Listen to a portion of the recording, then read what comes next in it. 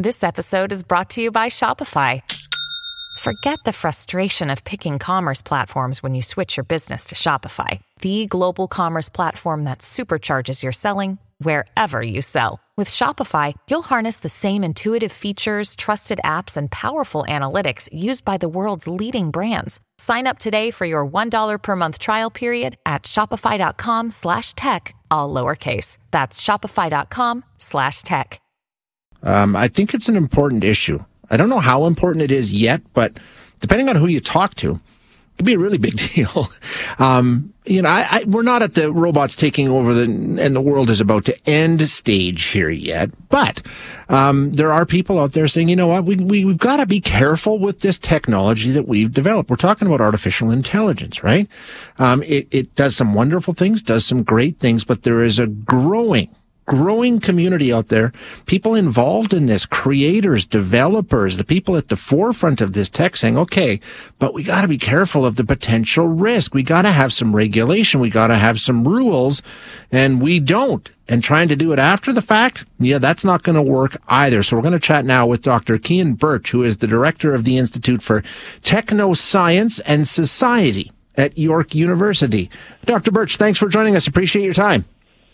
Well, thank you very much for having me on. This AI and the potential risk story really picked up speed as we heard dozens of them. Leading AI experts all coming together with a warning. What are they warning of? What are they saying we need to be aware of? Well, I think there's a range of different issues. So the ones that I kind of focus on and I'm interested in is who gets to kind of decide the direction of AI technologies and the kind of uses they get put to. But the other kinds of concerns that people have raised are around things like the kind of building in of social bias into artificial intelligence systems, or the lack of diversity in the kind of training data sets that get used to train them, the amplification or reinforcement of things like hate speech, misinformation. That can be both, sort of written misinformation, but also visual misinformation. There's a lot of concern about so-called deep fakes. So, the use of AI to create fake images.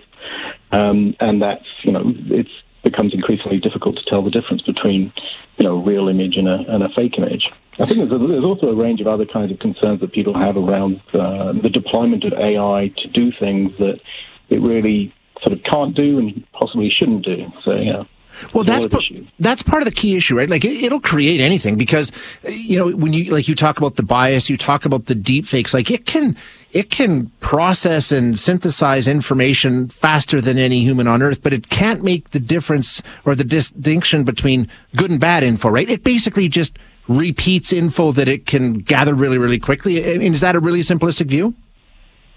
Yeah, so it's been described as there's a really interesting paper by a number of researchers who describe AI basically as stochastic parrots, and so by that they mean that at least these are the large language models that are in the news a lot, the Chat GPTs and so on. So by that they mean that what these AI systems are doing is they're looking for sort of statistical regularities, if you like, in the in text, and so they're feeding back the probabilities of a certain word coming next in the text, and so that's what they're doing. They're not, there's no meaning here.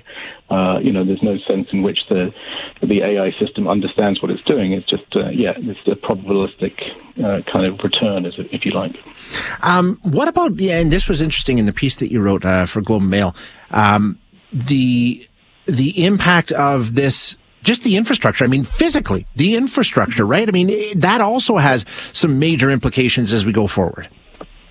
Yeah, so this goes back to what I just said about the large language models. So the fact that it's based on probabilities, these models require huge amount of data input, and to process that data, you need really massive computing capacity. So you need, that costs a lot of money, and you need that infrastructure in order to process that data to come back with the outputs. And that increasingly, that computing capacity is being controlled by a limited number of firms. And so my point in the article was that it's entrenching the power of big tech companies. You can see this with the spending of these big tech companies on their their infrastructure. So I've done some research on this, and you can see that Microsoft, over the last 10 years, its infrastructure, or its investment in its, the kind of tangible, physical assets it's got, the data centers, the land it needs for the data centers, etc. All that kind of tangible assets it needs for computing capacity, it's increased spending on that eightfold. Google, it's about tenfold. Amazon, it's off the charts. And so they're spending a lot of money building a lot of this infrastructure to provide the computing capacity to train these AI systems. And Doctor, you, like a lot of these other voices, saying, hey, we need to have regulation, and you end your piece by saying we have to act now because trying to regulate after the fact isn't an option. But in some ways, aren't we already after the fact? I mean, the tech is there, it exists. Is it possible to still regulate this safely? Yeah, I think it is. I think what we're seeing at the minute, the AI systems we're seeing at the minute, they're still at a kind of experimental phase. They're not in the kind of commercial phase quite yet. In the kind of public buying stuff, that sort of thing. So there's a lot of investment in trying to get these systems up and running and commercially viable. But until they become commercially viable, I think we've got opportunity to come in and say this is what we want them to do, and this is what we don't want them to do, and that's where the regulation comes in. And there's an interesting, it's across the political spectrum. There are people who are calling for regulation. So there was an article a few months ago by Michelle Rempel-Garner, the MP, co-authored with an AI expert called Gary Marcus, and she was calling for the stopping of deployment of AI systems until we have some regulation in place. You can keep doing the research, but not release the AI systems into the wild, as it were, and stop that deployment until we have clear regulation about what we want and what we don't want. Is it being taken seriously, though, Doctor? Is that something that actually might happen, or are people continuing to push forward? I mean, this stuff moves so quickly. It seems to me like almost every day counts.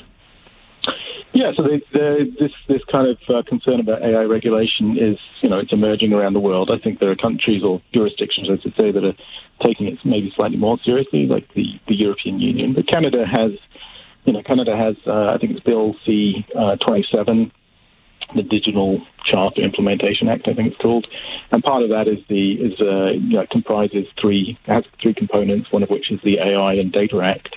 So the government is thinking about it. It just hasn't. Unfortunately, what it's done is it's kind of created this weird kind of act in which it wants to regulate AI, but it hasn't specified how or what it's going to do. And so it's this kind of people have described it as a kind of placeholder that will be backfilled at some point in the future. And that's a problem, I think. So I think having a much clearer sense of what we want and what we don't want now before you implement, an act like that, and consulting on it to get a broad, range of opinions would be much more helpful. Yeah, the consensus is building. Doctor, thank you so much for your time. I really do appreciate you being here. Thank you very much for having me on. You bet. Dr. Cian Birch, who is the director of the Institute for Technoscience and Society at York University.